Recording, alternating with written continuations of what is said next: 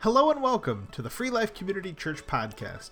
My name is John DeLille, and I'm the communications guy at Free Life Community Church in Terre Haute, Indiana.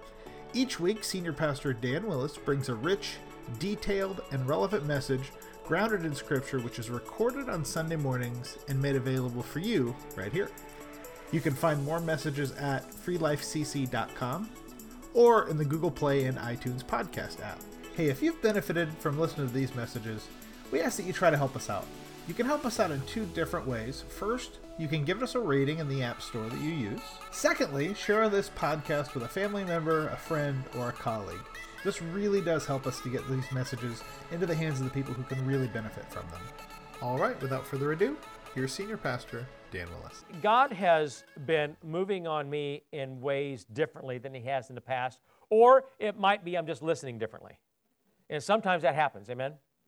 And so, friends, I've had to do a few things in my life that I knew were necessary.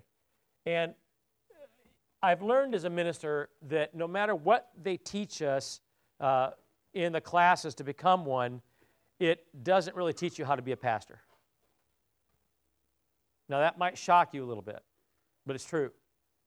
They teach you the things that you'll need, and they give you the education and the understanding of certain things. But I have news for you. You haven't figured it all out yet. And there's a lot more learning that goes into it. In fact, for every Christian, no matter how much education you have, the learning never stops. But beyond that, we sort of teach guys and gals the things they need to have to be a minister, and then we throw them in a church and say, now go to town. And then we find out that a lot of it's OJT. And it's experience. And there's no substitute for those things. And so, as I began learning that, I also found that how you pastor one church, you can't pastor the next one like that. I've learned that people are different from congregation to congregation, and they migrate, I noticed. And I also noticed that when you're in a church for a long time, like I have been, I am in the, about 7% of pastors today, because if you stay more than 10 years, you're in 7% of pastors that stay longer. And there's just not that many pastors that stay that long. I've been here 20 years. And I know it because I look in the mirror and I see that I'm changed. I'm grayer, and it's your fault, every bit of it. I used to blame my kids too, so don't think much of that. But I found that as church, if you've been at church for a long time, what it was when you got there, what it is 3 or 4 years later, what it is 3 or 4 years later after that, and then it changes too. Sometimes good, sometimes not, but the changes are there. And it is because society changes. The needs of people changes. The demographics change. The in and the out changes. Everything changes. And as that changes, you have to change. And so it's difficult sometimes to do that because when we figure something out, that's our go-to. When you figure something out, you continue to go back to it because you know it works. But what happens when it no longer works anymore? Or it's changing. And the church is rapidly changing. And I'm not just saying at Free Life we're changing, the church universal is changing. The demographics are very different today than they were even 5 years ago. What you saw Mandy do today is like unheard of. 10 years ago, we'd have not done that. You'd have never said, take out your cell phones and text this thing right? That's because the church is changing. And not everybody today did it because they don't have a cell phone or a smartphone or whatever. But I think in another 10 years, everybody probably will. Or, whatever. But things, and who knows what else we're going to have. Maybe we won't even have smartphones. Maybe something else. What I'm saying to you is, I found that things change rapidly, and we have to change with them. But the one thing that has never changed is what God has said and commanded. His plan has never changed. But the problem with that is that we want to take what we are today versus what we used to be, and we want to change it because we think that God ought to change with us. Does that make sense to you? And listen, I'm not here saying, oh, that's terrible. And I'm not trying to, say, gosh, what's the matter with us? I'm just simply telling you that's what's happened. I agree and believe that the church has to change. But our message absolutely never will. It never will. In fact, the Bible says specifically, God is unchangeable. However, we've misinterpreted, I think sometimes, what that actually means. Okay? Nevertheless, as I began to look at this, and I looked at the scripture that God has given me, it comes from 1 Peter chapter 2. And as we continue this series, what is the Church of Christ? We are indeed today, and always have been, a royal priesthood.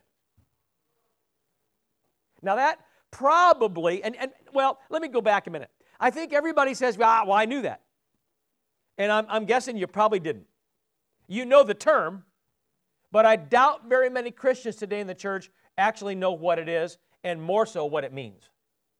And so I'm going to assume today that you don't know. And I'm going to teach you what it is.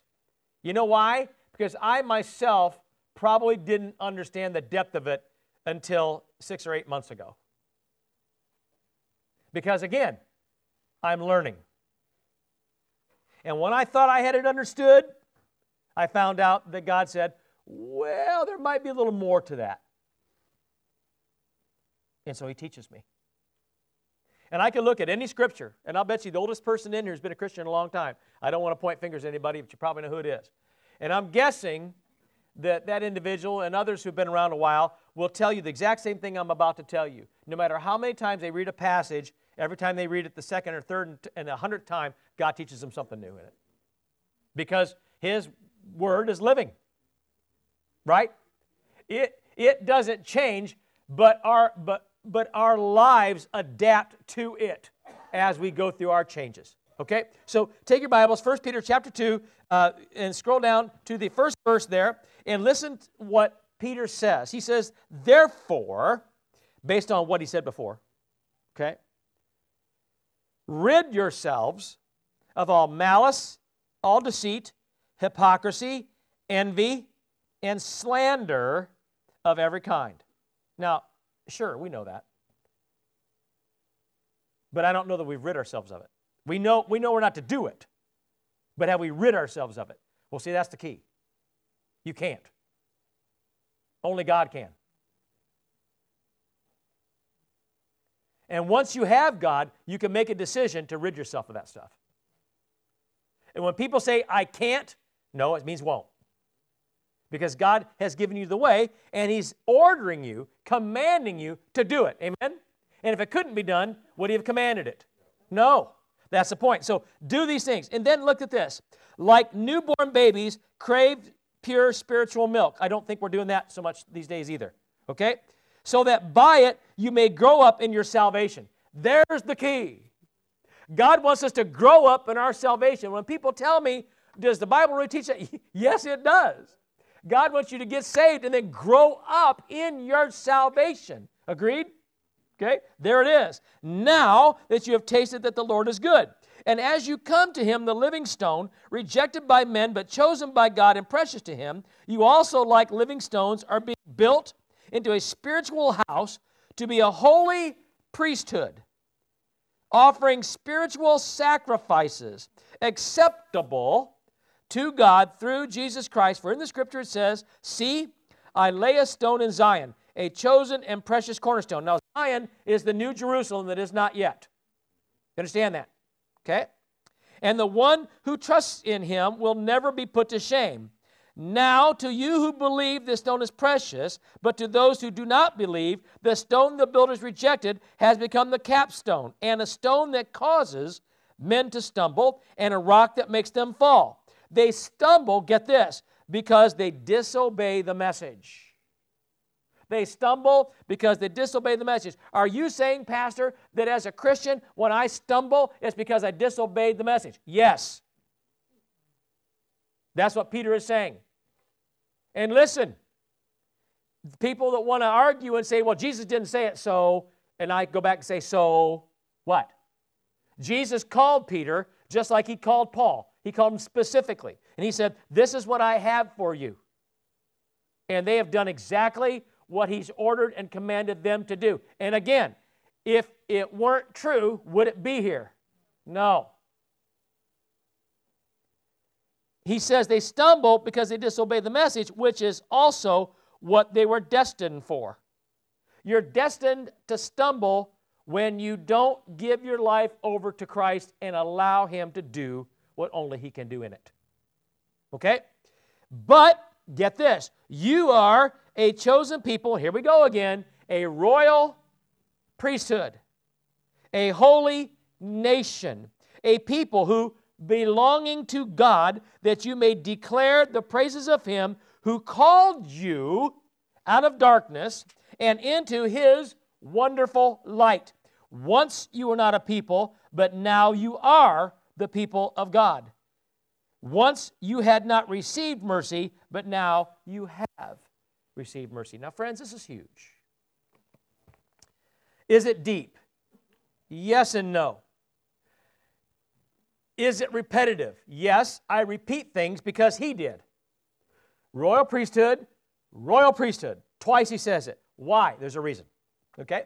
And not only that, I almost think that the royal priesthood, figure it this way. My wife tells me a lot of times that we're visual people. I've been told by others we're visual people. And I don't learn that way. I learn by reading books. And some of you are like, oh, what's the matter with you, man? But that's how I learn. I can read books with no pictures, and I'm good. But everybody doesn't learn that way, right? Other people have to see graphics, and right? Because it solidifies things in their minds. So let me give you one. Everybody probably likes sandwiches. Now, I know this is the wrong time of day to be talking about sandwiches, but bear with me, and I'll get you out of here as soon as I can. Okay? Sandwiches. When you make a sandwich, you use 2 pieces of bread, right? Now, every sandwich I've ever seen is basically the same. Why? Because it has an element that's identical. It has 2 pieces of bread. Agreed? Now, I know where the sandwiches came from. Some of you don't know where the origin of sandwiches came from. It actually came from an individual who was gambling in a casino many, many years ago. He didn't want to leave the gambling table, and so he said, I'm hungry, but just throw me a couple pieces of meat between 2 pieces of bread, and I'll eat that. And the sandwich was born. I'm serious. How many of you knew that? Well, a couple did. Good. So, sandwiches, okay? So, royal priesthood at the beginning, royal priesthood at the end of the passage are the pieces of bread. That's the sandwich part. See, we know what those things are. We see them every time in every sandwich. The difference is what's between it. Okay? What's between it? And for some of us in here, it may be different than it is for the one next to us. However, most sandwiches also have condiments that are probably the same. Almost everybody puts cheese in there somewhere. Almost everybody puts either mayonnaise or Miracle Whip in there. Now, you know, I'm a Miracle Whip guy. Some of you are mayonnaise people. Who's Miracle Whip people in here? Yeah, those are the intelligent ones. Who's the mayonnaise? Yeah. Okay? And some of you, God forbid, and Matt's one of these people, puts ketchup on everything. Ketchup doesn't belong on pork of any sort. It doesn't belong on chicken. Okay? It doesn't. It certainly doesn't belong on noodles or mac and cheese, Matt. Okay. So, or what? Bean soup. Or bean soup. Yeah. But anyway, but see, here's the thing. Now, the sandwich may be different, but again, there's constants within it. And that's what we have to look at today, because he mentions it twice, and what's between. For some of you, it'll be the same. For some of you, it won't. But there are certain things within this sandwich that'll be the same for everybody.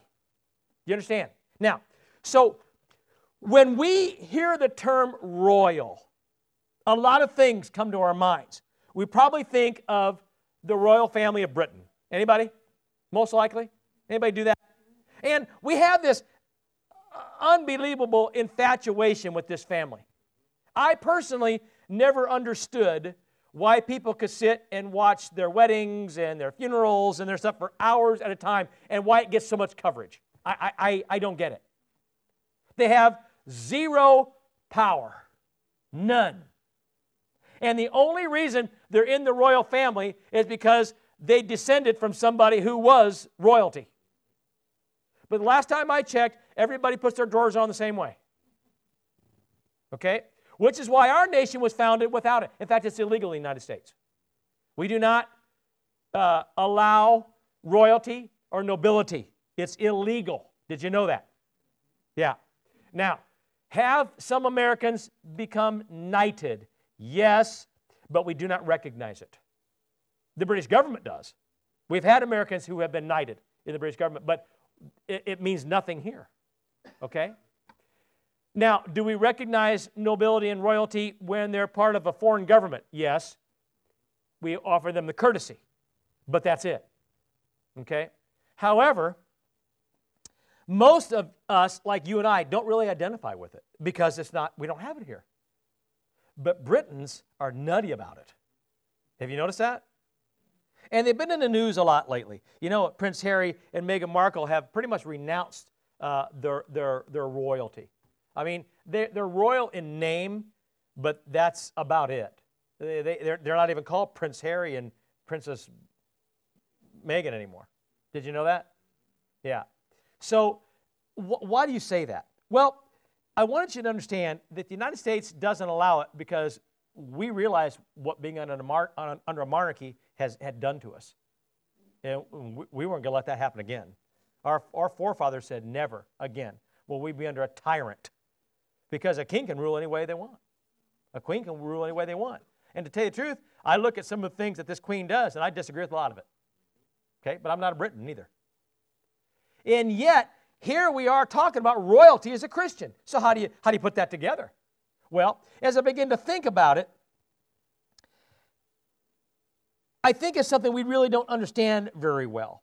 Not just what it means to be royal, but how we're to act because of it. Because God says you are a royal priesthood, which means we are. So if I don't have any experience with royalty other than watching on TV and knowing that other nations do it, well, how does that affect me as a royal now? Because I don't get it. Britons probably understand it better than I do.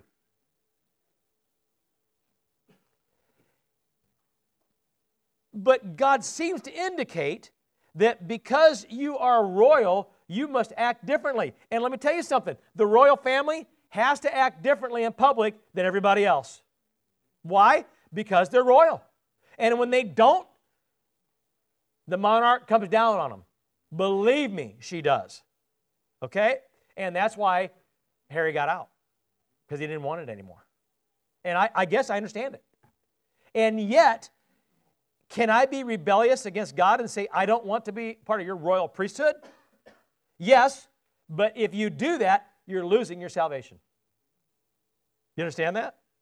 Because if you're saved and belong to God, then you are part of the royal priesthood. That's just the way it is. You're reborn into it. You understand? You can't denounce it. It's yours. It's what you have. And you ought to act accordingly. That's the first part. But then I thought about when we hear the term priest or priesthood, we usually think of some type of clergy or pastor. Agreed? And while this is accurate, the Word of God says that all Christians are part of God's priesthood.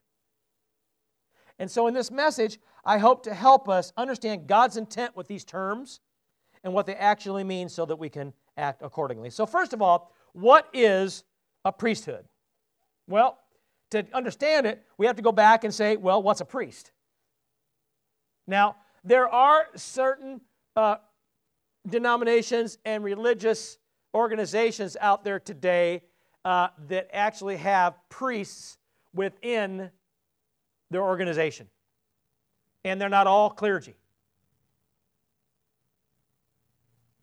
Okay? Most of them who do have them and are Christian are clergy. But some are not. And I'm not going to get on that today because it got me in trouble last week. But the fact of the matter is, some religions that aren't Christian have priests within their organization and they're not clergy. Okay? Have to understand that.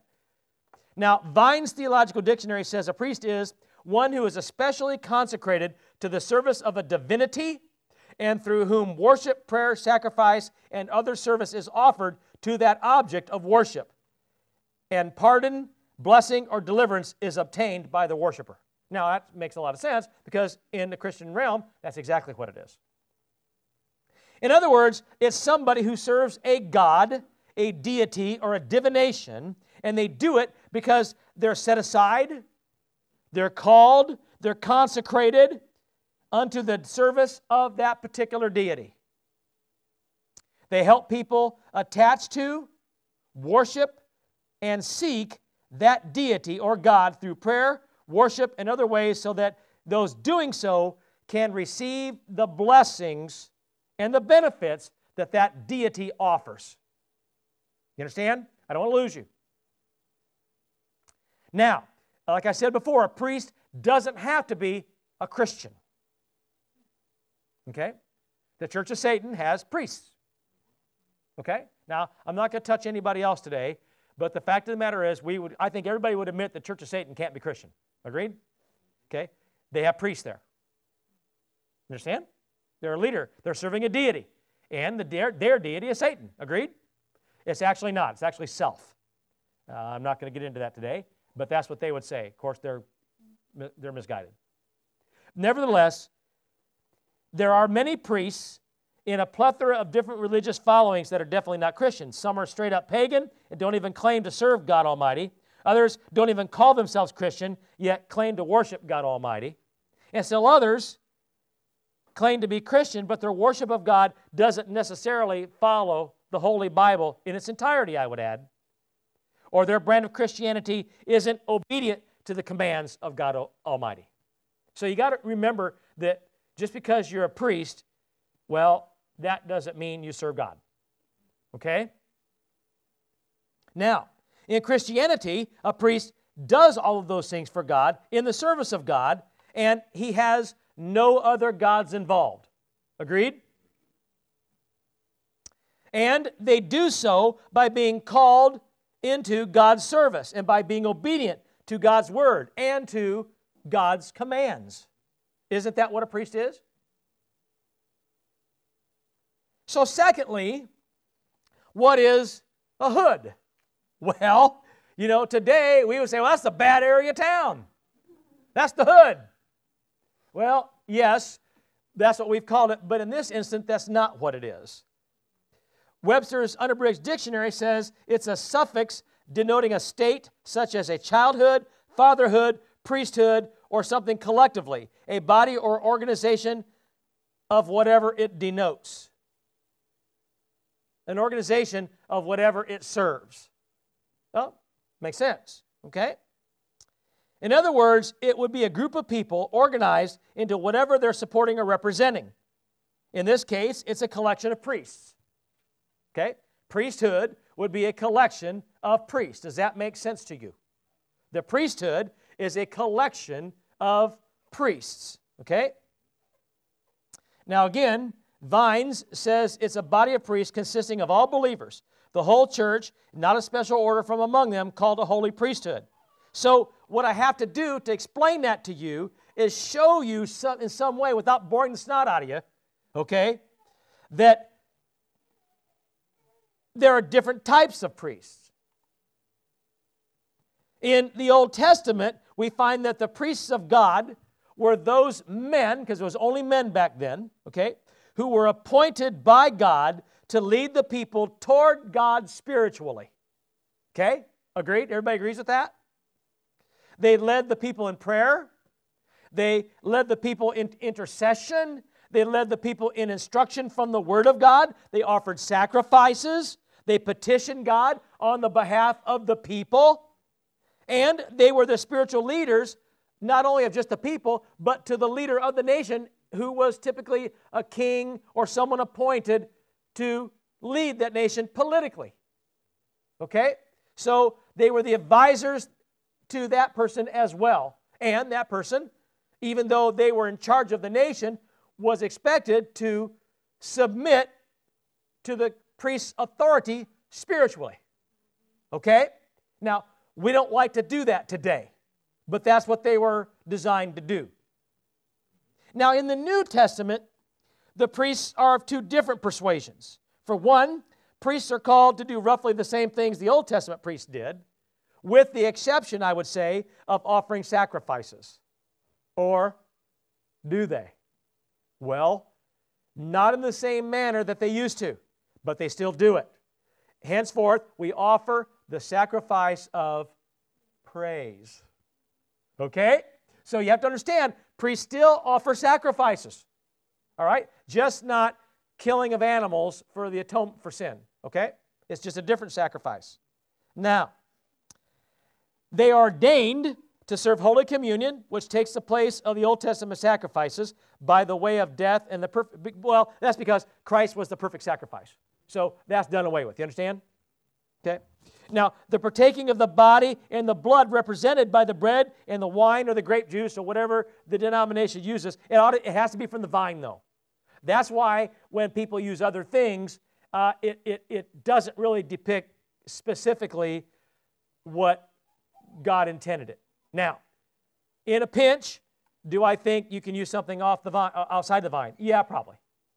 Because I think it's the heart of the matter more than, right, the liturgy of it. You understand? But that's what he called us to do. And what happens is it participates the believer into the sacrifice of Jesus for the remission of our sins. So when you take communion, it basically says, I'm participating in the death and the resurrection of Jesus Christ because his sacrifice covered me.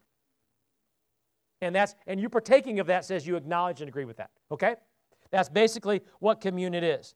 Now, priests are often called different things, like clergy. They're called elders. They're called pastors or ministers. But regardless of what they're called, these people are still called to this ministry by God himself. In fact, no real clergy person, no real pastor, no real priest can become that without God specifically calling that person. Agreed? They're called. Now, we got to take their word for it, don't we? Because only God knows the heart. But I'm going to tell you, anybody who becomes a clergy person without actually being called is in serious trouble. So you better be sure. And here's another thing. Anybody who, like me, was called and ran, you're in trouble too. Right? Okay. So they're set apart, okay, for God to lead Christians into a deeper relationship with God and to lead non-Christians into a relationship with God. Yes? That's what a priest does. They perform the various sacraments in addition to Holy Communion that the Bible gives them the authority outside of others to do, such as the sacrament of marriage, burying the dead, baptizing with water, and dedicating children and buildings and other things into the service of God. That's what a priest who's a clergy person does. They also anoint people with oil and set them apart for special service or authority that's of a temporary nature. You understand that? We anoint for a temporary nature, for a specific healing or a specific something they have to do or a ministry that they're going to lead. It's a temporary calling, and that's done with oil. And sometimes it's for an event too. But the New Testament calls, get this, all Christians into a priesthood. So how do we separate the clergy from the rest of the priesthood? Well, you don't in this regard. Again, two different types of priests. And the reason is that we offer all sacrifices unto God. All of us have to do that. This means we're his brothers and sisters, and we share in the reward that God has given him. As such, the Apostle Paul tells us in Romans 1, therefore, brothers and sisters, in view of the mercies of God, present your bodies as a living sacrifice, holy and pleasing to God, for this is your true worship. Now, we worship a lot of different ways. And when we say worship, most people think of standing up, raising your hands, and singing songs. That's just one part of worship. But that's what we call it. Worship is a lot of ways. Service is what worship is. You worship God with your service more than anything. And your obedience, I would dare say. Okay? Now, the thing is, this can only be done through Jesus Christ the Son. It has to be done through him or it doesn't work at all. Because Jesus said the only way to the Father is through me. So if you do it outside of that, it doesn't work. Henceforth, any religion that doesn't believe in Jesus Christ as the Son of God isn't Christian. And because it isn't Christian, it doesn't serve God Almighty. Now that, again, I touched on that last week, and I know people get upset when they hear that. But it's true.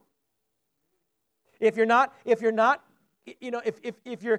to believe in the Word of God, that's what it tells us. Anything outside the Word of God is not Christian. It can't be. Anything that adds to the Word of God can't be Christian. Anything that moves certain things out of the Word of God can't be Christian. Okay? And as such, since God Almighty sent His only Son, who said, believe in the Father, believe also in me. If you don't do that, then you aren't serving the one and true God Almighty. I don't know any other way to put it. I know it upsets people. I know it does. I know that we've even had our Pope tell us that there's several different ways to God. There aren't. There aren't. And friends, it doesn't take somebody with a post-grad theological degree to understand that, because the Bible says so. There's only one way to God the Father, the one and true God, and that is through Jesus Christ the Son. Period. There's no other path. If your religion doesn't believe in Him, well, you're not Christian. Okay? No matter how much you want to call it or how much you want it to be. Now, because we're Christian, according to the Acts, we must participate not only in His death and resurrection, but also in His baptism. Right? Had to participate in His baptism. First by the Holy Spirit. The Spirit baptizes you, just like it did at Pentecost, comes upon you, yeah?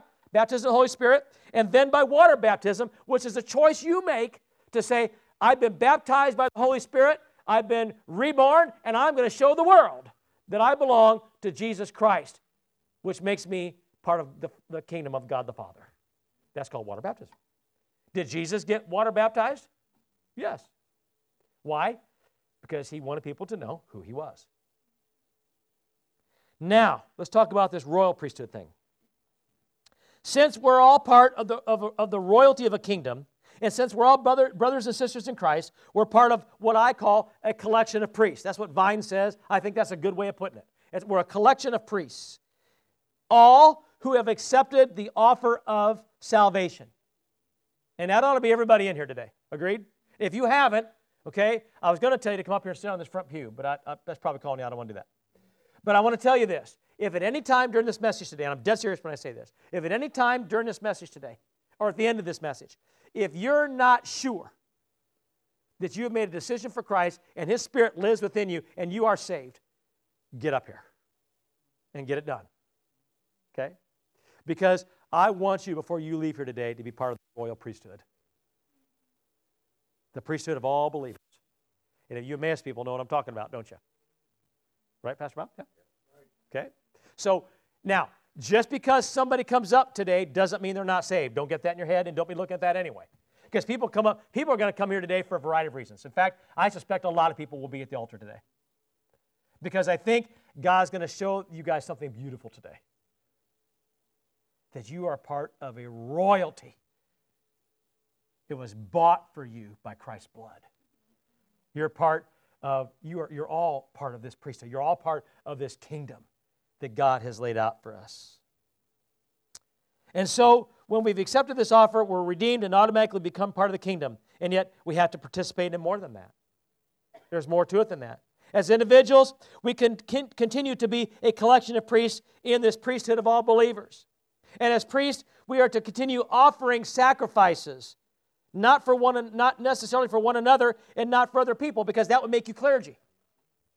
But you still have to offer a sacrifice, okay? But at the same time, we are ordained into His kingdom of priests. It's just different. We're not called to do it for other people. We're called to do it in our own right. You understand? And we're to offer these spiritual sacrifices to God. In fact, the Bible is clear that we're all ordained to do it. And that all of us are to offer gifts and sacrifices unto the Lord. Hebrews 8:3, according to the Christian Standard Bible, says, every high priest is appointed to offer both gifts and sacrifices. And this is New Testament, which means it pertains to all of us. Amen? You understand that? And what this means is that because we are appointed into the priesthood of all believers, we are also joint heirs with the one and true high priest. And since we are collectively priests, we're to offer ourselves as a gift and a sacrifice, which translates, my friends, into time, talent, and treasure for sure, right? But more than that, God wants our heart and our mind.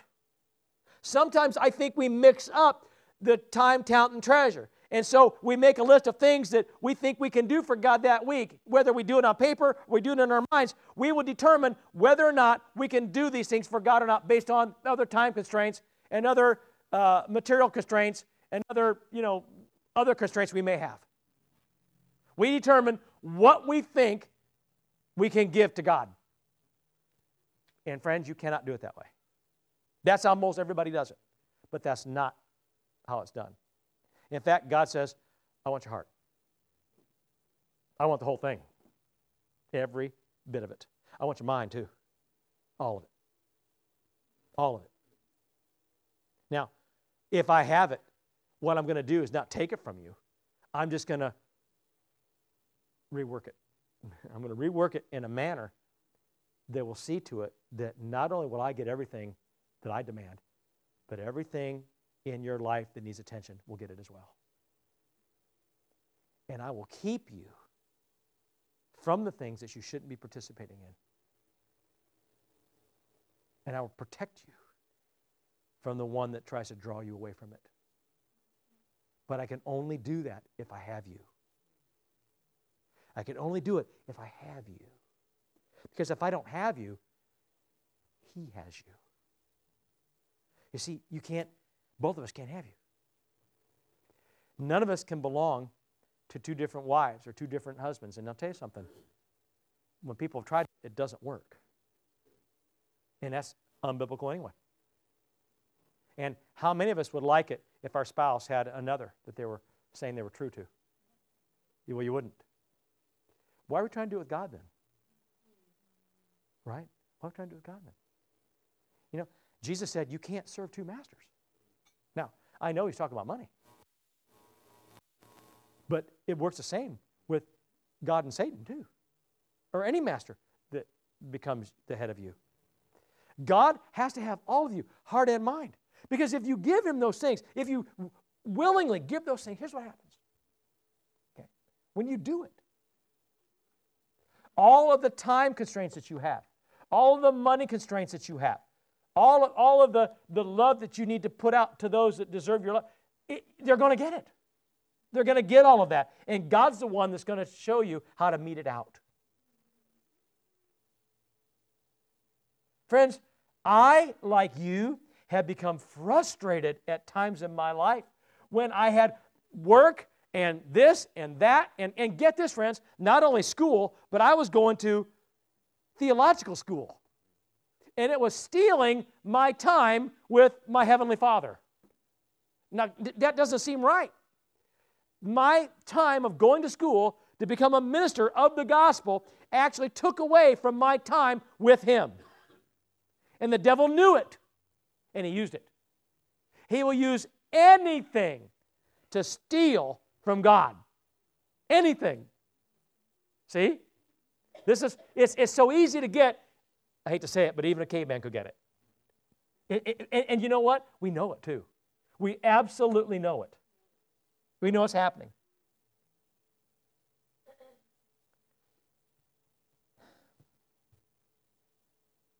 But here's the thing. Now that maybe you're convinced that you have to offer sacrifices to God, I can't tell you how to do it. That's between you and God. And I hope you listen to Him. And here's why. Because God taught me something here. I struggle to actually tell you because I think some people will say they're not doing it or they'll put up the hand and don't want to hear it. I think sometimes people do that to me. I think they do it to any person that brings truth. We don't want to hear what's being said, so we'll dismiss it. Or we'll believe it doesn't pertain to us. But the fact of the matter is, friends, even though we're supposed to give our time, talent, and treasure into the service of God through Christ, when we do it, we must offer every sacrifice there is, but it has to be acceptable to God, not to man. What you offer has to be acceptable to Him, not you.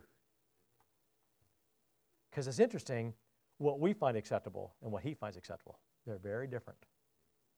You think, and I think, that if I go to church on Sunday and maybe I'll get in on Wednesday night, or maybe I'll serve on this team over here, that's my reasonable act of worship. That's what I'm willing and sometimes able to give. And God says, oh no. I think you can give way more than that. See, you can't tell God, well, God says, okay, I'll be a Christian, I got to sacrifice. Okay, so I'll look at what all my assets, I'll say, I'll give this, and this, I'll give this much time, this much money, and these are the things I'll participate in, and I can't do that, and we'll determine. It's not up to you. It's never been up to you. It's not up to me, it's not up to you. God, we can't, see, we think that's acceptable. We think God will accept that. No! God accepts what He has told you to give. What He has demanded that you do. I can say this one way. I remember in Marine Corps boot camp, probably the toughest thing I ever did. I was in pretty decent shape when I went in. I've been an athlete. I played baseball and wrestling and football, and I played basketball one year and blah, blah, blah, and that didn't work out so well. But anyway, you got to be taller than I am to play basketball, so I went back to wrestling. But I was hurt, and so I was afraid to get hurt again, so I played basketball. A long story. But anyway, so probably shouldn't have been playing football either, but I did. Anyway, so, when you're an athlete and you go into, Marine Corps boot camp, now, you other branches can say anything you want, okay? I know you guys think you're tough. I know it. I'll guarantee you nobody's boot camp in our branches is tougher than Marine Corps boot camp. I'll guarantee it. It's a fact, okay? But either way, I wasn't expecting what I saw. They ran the snot out of me. I mean, literally. And then they do it pretty much right away. You would think that they would, like on any ball team, we start out, doing this little bit, and then this little bit, and we advance a little bit, then we make it a little longer, a little harder. Marine Corps boot camp is right now. Okay? They're trying to get control of your heart and mind immediately. Because you think you can do this. And the Marine Corps says, you have no idea what you can really do. Okay? So they would make us put on full pack, full combat gear, full boots, and people don't run in combat boots. Marines do. Right? Full gear with rifle and with a cartridge belt around it. And I found out that rifle gets pretty darn heavy after about mile number 5. Running. Okay? And they were sadistic too. They made us run, if you've been to San Diego, a good chunk of that run goes right alongside the fence of the airport. And you can look at those planes and know you ain't getting on one anytime soon. Okay? And so you would run, and I found out that when drill instructors weren't looking, I could take the handle, the pistol grip of the M16, and I could slide it down on my cartridge belt, and it could bounce there. But I didn't have to hold it in my hands. And I never got caught, but a lot of people did. Okay? Everybody learns, But here's what I found out. We're going to run 10 miles today. We're going to run 15 miles. We're going to run even 20 miles today. And you're like, there's no way I can do that. But we did. And you know what? I bet I could have done more than that too. I don't want to try it, but I bet I could. At least at that point. This is what God's trying to tell you. See, you already set the limit that you think you can give or do. We all done. We're all doing it. And God says, you think that's acceptable because you think that's all you've got. The fact is, if I'm in you, you have way more than that because I am limitless. There's nothing I can't do in you. When you think you can't do it, here I am. And the difference is, maybe in your humanness you can't. Because I've seen people go and go and go, and they just drop because there's nothing left in the tank. The Navy SEALs, I'll admit it, are tougher than we are. Their training is and I'm going to tell you something about those guys. When they drop, there's nothing left to give. I'm telling you. Okay? And we're limited by our humanness. But God says, but when I'm in you, it's my spirit that's there. Okay? So what are you saying? I'm limited? I'm not. And I know what your physical limits are. I know what your financial limits are. I know what your time limits are. I made them. I made them. But you have determined, because I gave you the authority, to decide what to do with them. It's called free will. And when you want to give more than you're capable of, that's where I come in. Haven't I made a lot more fishes and loaves than were there? Haven't I done it throughout history? Sure. And we know that as Christians. So we can't determine what's acceptable. God determines what's acceptable. God knows what you can give and what you can't, and He knows what He wants to give you that you can give that you can't. And when you say no, you're determining what's acceptable. And where did we get the chart? Who made the chart to determine what's acceptable? Nobody. But in our minds, that's what it is. There ought to be a chart in the church somewhere that says if you're this age, or if you've got this kind of job, or you make this much money, or what, or if you got kids at home, you don't have to give as much time as a person that doesn't. Really? Who made that decision? You did. You know what, friends? Actually, Satan did. Again, what does he do? He robs from God. And he uses you to do it. He uses me to do it. What's acceptable to God isn't up to you. You can't determine what's acceptable to God. You just give all that He says to give. Friends, don't be misled into believing that offering a sacrifice to God means suffering or the loss of something dear and precious and very costly to the one offering the sacrifice. I think some people have thought that, but that's heresy. God doesn't necessarily require that. He might, but He doesn't necessarily. God just wants your heart. Jesus was clear that it's obedience. It's a circumcision of the heart, which proves the resolve of the person to be redeemed, to be obedient, as well as to be a servant. You had to choose to be redeemed. He redeemed you, but you had to accept it. You can choose, and you have to choose to be obedient too. And you have to choose to be a servant. But in this manner, the servant desires to be in the service of their master, which makes them really a bondservant. Okay? They want to be there. Any of us can leave the service anytime we want, but you want to stay. You want to serve your master. And this is what constitutes a Christian. It's not going to church on Sunday, not even singing praise songs. It's not even simply doing good things that every Christian does. Oh, those are byproducts of it. No, friends, it's the surrender of the circumcised heart. It's obedience to praise and devotion that makes one part of the royal priesthood. And all Christians are called to this, every one of us. Whether they actually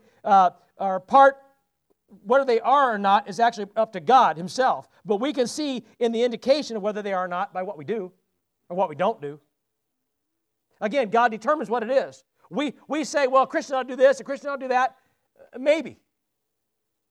But the fact is, God wants way more than that. He determines what it is, not you. And the Bible is clear what it looks like. And if we don't line up with the Word of God, then likely we're not, you see. So, okay, let's go to point 2. So what does the life and sacrifice of the priesthood look like? And there, again, there's some repetition here. Because I'm not sure we really get it, but I needed you to understand what it means to be in the royal priesthood. Because not many people came in that front door today and thought, oh, I'm royalty. Did you? Did you, Janet? Did you think you were royalty this morning? Chris? Yes. Did you? I did, because I knew what was coming. But I sure didn't until God showed me. Because it's like anything in the Scripture, we'll read it, and I got that, and we'll go on to something else. And God's like, did you really get it? Do you really understand? Christ said, I redeemed you. That makes you, since I'm the king, that makes you part of my kingdom. You're royalty. You're not a subject. You're my brothers and sisters. I said so. Right? Prince Harry, never going to be king. But he's part of the royal family. Until he said, I don't want to be. But even if he doesn't want to be called prince, he can never give up the fact that he was born into the royal family. And neither can any of us give up the fact that we were reborn into the kingdom of God unless we renounce it and say no. God will always be the father of humankind. But he's not your daddy unless you said, I accept. Amen? It's yours. So let's go back to acceptable. What does the life and sacrifice of the priesthood look like? Well, it's got to be acceptable to God through Christ. Friends, a lot of people identify as Christians, but their offerings are not acceptable to God. You see, people want to offer God what's acceptable to them. Let's face it, we're always wanting to get the best deal or offer the absolute least that's required of us. I know that because I've done it, right? I know that I need to spend time with God, and God's not done with me, so he wants me to spend a little more time with him, but I've given my lot of time today, so I'm not going to do it. And when God specifically wants to speak to me, I'll listen when I'm ready to listen, but when I'm not, I won't. Of course, I suppose I'm the only one in here that's ever done that. Right? Now, you know, friends, when God's knocking at the door sometimes, or sometimes he puts his arm around you and says, hey, and we just like shrug him off. Because we don't want to hear it. Sometimes God does it through other people, and we don't want to hear it. Sometimes God does it through his word, and we'll close it. Sometimes God does it through the Holy Spirit, and we're blah, blah, blah, blah, we're listening to other spirits. Because those are the ones that have our ear right now. And typically, that's what we want at that particular moment. Amen? And this is true because we'll determine in our own thinking what we think is acceptable to offer God. Now, we just talked about that a minute ago, but I want to repeat it because you got to see the depth of it. The only problem is we don't have the authority to determine what's acceptable. And since this is true, we're offering God, get this, and this is why I want you to see, we're offering God leftovers. We're offering God seconds or blemished offerings. In other words, God is not getting the best that we have, nor the best that we are. That's true. That might be something we want to put somewhere, John.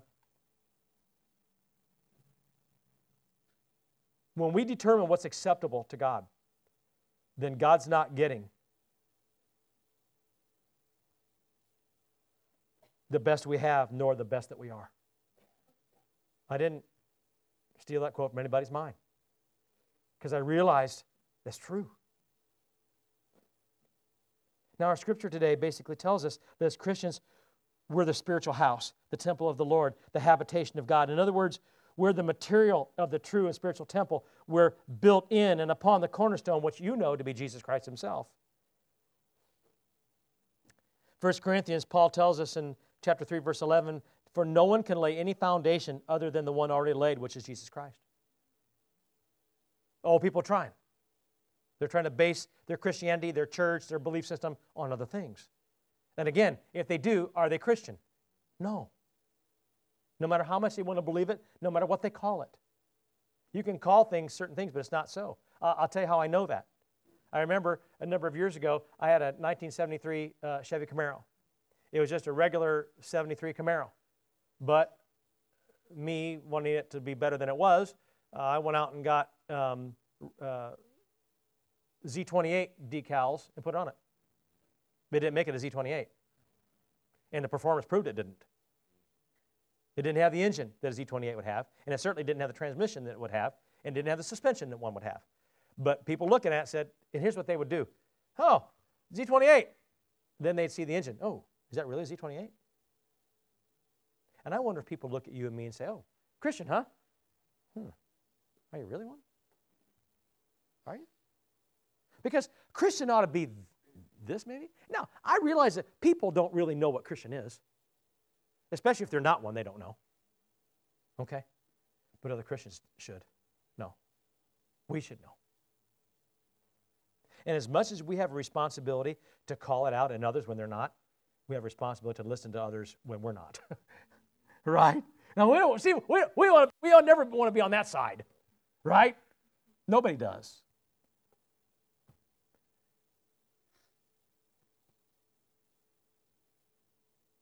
God says we're individually living stones, making up the priesthood of the only one and true spiritual temple. Paul says in Ephesians 2, in him the whole building is joined together and rises to become a holy temple to the Lord. And in him you too are being built together to become a dwelling in which God lives by his Spirit.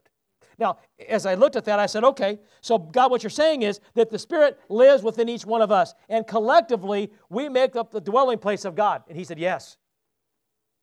Yeah, that's exactly it. In fact, the character of his priesthood is designated as, get this, holy.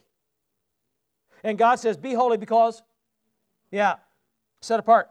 Remember that God commanded us to do that. Consecrate yourselves and be holy because I am holy, Leviticus 11. Since mankind was never able to do it through the command, which they weren't, in the Old Testament, he gave the command, but they didn't do it. In fact, they found out they couldn't do it. It was possible, but Satan was so powerful, and we were so self-centered that it was an easy task for Satan to get off track. And he did. And they couldn't do it. There are a few that did it. I think Enoch did it. I think Jacob to a point did it. Abraham to a point did it. But gosh, every one of those guys had flaws. Didn't they? So none of them could do it to the point that God needed it and wanted it. But since mankind couldn't do it, God made it possible through the sacrifice of his Son. And the Son made it possible through his obedience to the Father. And through the gift of the Holy Spirit, which makes us the dwelling place of God. That had never been done before until Jesus did it. And this is precisely why he prayed that the Father would grant us the sanctification that would make us holy. And fulfill the command that God gave us. In John 17, my prayer is not that you take them out of the world, but that you protect them from the evil one. Praise God for that. Anybody? Okay? They are not of the world, even as I am not of the world, Father. Sanctify them by the truth, for your word is truth. As you sent me into the world, I have also sent them into the world, and for them I sanctify myself, that they too may be truly sanctified.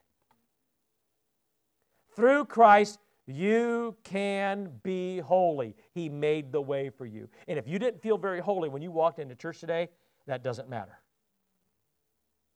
For he made the way for you to be holy. What you have to do is make a decision and then go back to this thing, this really difficult concept of giving him this and this. All of it. When you do it, you're holy. To what point? Doesn't matter. No. God will continue to sanctify you over and again, more and more. It's called progressive sanctification. Yes, Pastor Chris? Yes, Pastor Bob? Progressive sanctification until entire sanctification. And the whole process of sanctification is making you get this, holier and holier and holier. In other words, that means more like God, more like God, more like God. That's all it is. Can't happen unless he has this and he has this. Can't do it. And that, friends, means to do it, we have to become the sacrifice God requires. You see, it wasn't through salvation that he made us holy. That was the beginning of it. That was the beginning. That was initial sanctification. That's the beginning of your journey toward holiness. Do you understand that? That's all it is. Okay? Sanctification is what makes you holy. It's the process of becoming holy. And you ought to be more holy today than you were yesterday. More like God than you were yesterday. Yeah? Anybody? Nobody gets it overnight. Not unless you fully give up this and this. That's possible. I don't think very many people have done it. But, yeah. I think, unfortunately, many people have missed this part of their spiritual life. They have gotten saved, but they aren't completely obedient. And that takes us right back to what Peter was trying to say. Okay? That's what Peter was trying to say. Grow up in your salvation. That's the process of becoming holy. That's the sanctification, you see. In fact, the Bible is clear, friends, that we have to do this sort of thing. We have to change who we are. God has to do in us what has to happen. Because if we aren't completely obedient, then we're not a true sacrifice. And that means that we're not offering that which is acceptable to God. I already know it. I already know that I'm not acceptable if I'm not obedient. Because that's what he says. And even though all acceptable sacrifices aren't specifically listed, many are. And those that aren't, well, other New Testament passages leave us no doubt as to what they are. And Paul is clear in Romans 1 that people are without an excuse. Okay? But I noticed that what is acceptable is comprised of two things: praise and obedience. Those are the two things that God absolutely demands from us. Praise and obedience. Everything is connected to those things. Sometimes I think we make it too hard, more difficult than it is. God wants your praise and He wants your obedience. If you give Him those two things, you're giving God everything He wants. Now, I'll tell you what's going to happen. When you start giving those things, when you surrender your mind and your heart, you'll give God your praise, give God your obedience. Now, all the other things that God requires will come along because you're obedient, because you're praising. And the more you praise God, the more you'll want to praise God. Right? That's the truth. Okay? Hebrews 13 is another New Testament scripture that basically emphasizes and reveals the life and sacrifices of believers who are priests. Through Jesus, therefore, let us continually offer to God a sacrifice of praise, the fruit of the lips that openly professes His name, and do not forget to do good and to share with others, for such sacrifices God is pleased. In other words, there is to be the sacrifice of prayer and the praise to God. We are to recognize who God is. We are to recognize what God has done every time. That's from the lips. And the fruit of our lives will be a testimony of thanks to His name through our confidence and our obedience, our surrender, and our spiritual achievements through the power and authority of His Son, Jesus Christ. It all goes together. And God's going to have to be pleased with the sacrifices. He wasn't always. And He told the Israelites, I'm not pleased with your sacrifices. They're dirty rags to me. You might as well not even offer them. 1 Timothy 6 and Hebrews 6:10, command those who are rich in this present world not to be arrogant nor to put their hope in wealth, which is so uncertain, but to put their hope in God, who richly provides us with everything for our enjoyment. Command them to do good, be rich in good deeds, and be generous and willing to share. In this way, they will lay up treasure for themselves as a firm foundation for the coming age, so that they may take hold of the life that is truly life. God is not unjust. He will not forget your work and the love you've shown Him as you have helped His people and continue to help them. So why do we have to do this? Hebrews 13:16 is clear. Don't forget to do good and share with others. For such sacrifices God is pleased. The fact is, we want to please God. Praise God and be obedient. You'll please God. That's it. Be obedient and praise God. Praise God and be obedient. And then our sacrifice becomes the worship of and the service to God through Christ. Now, friends, we're out of time here, so I'm going to go quickly here. To understand this, we have to go back to Romans 12:1. Therefore, brothers and sisters, in view of the mercies of God, present your bodies as a living sacrifice, holy and pleasing to God, for this is your true worship. Paul is clearly appealing to us to give the due love and sacrifice that God has shown us. It's got to be constant. It's got to be continuous, not just an occasional dedication. And I'm afraid that that's what some of us are doing. In other words, you can't surrender to God one day and then take control back the next day. Okay? It means living for God on a daily basis. 1 Thessalonians, rejoice always, pray continually, give thanks in all circumstances. And we don't, by the way. For this is God's will for you in Christ Jesus. It means to sacrifice our body and our life no matter the situation. And let's face it, we don't do that either. God's kingdom and His will comes first within the person that's giving Him. Jesus said, seek first His kingdom and His righteousness, and all these other things will be added unto you. It wasn't a suggestion. He said, do it. And not only that, it keeps us from participating in sinful thoughts and actions, but more than that, it keeps us from being tempted to give in to the lust that we already have anyway. And it keeps us focused on the things of God rather than anything else. Because our attitudes toward God and others are where they ought to be. Because again, like we'll try to determine what's acceptable to God, we'll determine what's acceptable for us too. Can't. Only God can do that. And I began to think about that more and more and more, and I shared this yesterday morning at our group that prays with Pastor Chris next door. And friends, if our attitudes and our eyes are focused on God, do you realize that others can't really wound us? They can't really hurt us. When our eyes are on God, I mean, I look at Stephen. I'm going to share this with you another Sunday in a couple weeks. When Stephen, this is important. When Stephen was looking up into heaven, he was being stoned. You understand that? They were killing him.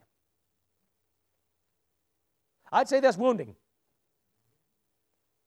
But somehow, I get the idea. Stephen didn't even know it. He says, Father, forgive them, for they don't know what they're doing. That's exactly what Jesus said.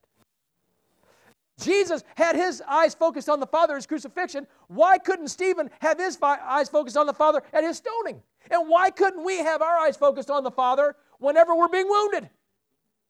For if we are, people can't really hurt us. Stephen died, but I don't think he had any pain. I think he saw heaven and knew where he was going, and that was all that mattered. Did the people really hurt him? No. No. Did the stones really wound him? No. Because they could destroy the body, but they couldn't destroy the heart. God already had it. You see? And as our worship team comes, let me share this with you. God demands that we present our lives as a living sacrifice, in total dedication to the worship and service of God. Anything less is actually disobedient. Anything less is disobedient, even when you might not think that it is. Our dedication can't be to ourselves, because if it is, we'll live the way we want to. We'll do our own thing. Hear the words of Jesus himself about this in Matthew 16 and Luke 6. Jesus said to his disciples, whoever wants to be my disciple must deny themselves, take up their cross, and follow me. For whoever wants to save their life will lose it. But whoever loses their life for me will find it. What good will it be for someone to gain the whole world and yet forfeit their soul? Or what can anyone give in exchange for their soul? Why do you call me Lord and then not do what I say? Friends, it can't be toward others. It not only cannot be toward yourself, it can't be toward others. And this is where we struggle. Because we'll say, I don't want to be self-centered, so it's not for me, it's for my children, it's for my spouse, it's for my parent. That's ridiculous. And let me tell you why. The devil's got you when you do that. Okay? It can't be toward others. Your dedication can't be to your spouse. It can't be to your children. It can't be to your parents. It can't be to your friends. And it can't be to your employer. But they'll all demand it. They'll all demand it. Again, Jesus said so in Matthew 10. Anyone who loves their father or mother more than me is not worthy of me. Anyone who loves their son or daughter more than me is not worthy of me. Whoever does not take up their cross and follow me is not worthy of me. Whoever finds their life will lose it. Whoever loses their life for my sake will find it. I know how difficult this is. I get it. I know that there are demands upon you. I know that you feel obligated to love those around you. Yes. But if you really want to love them, don't love them by doing what you think they want. Don't love them by giving yourself constantly for them. Rather, give yourself over to the one in your heart and mind who loves them more than you do. And he will see to it that they get that and more from you.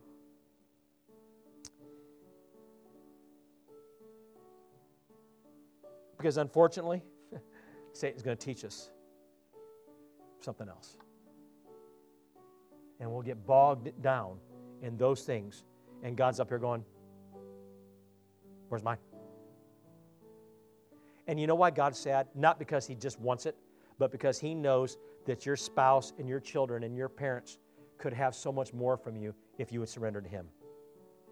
That's what he's trying to tell us. I got more to tell you, friends, but you know what?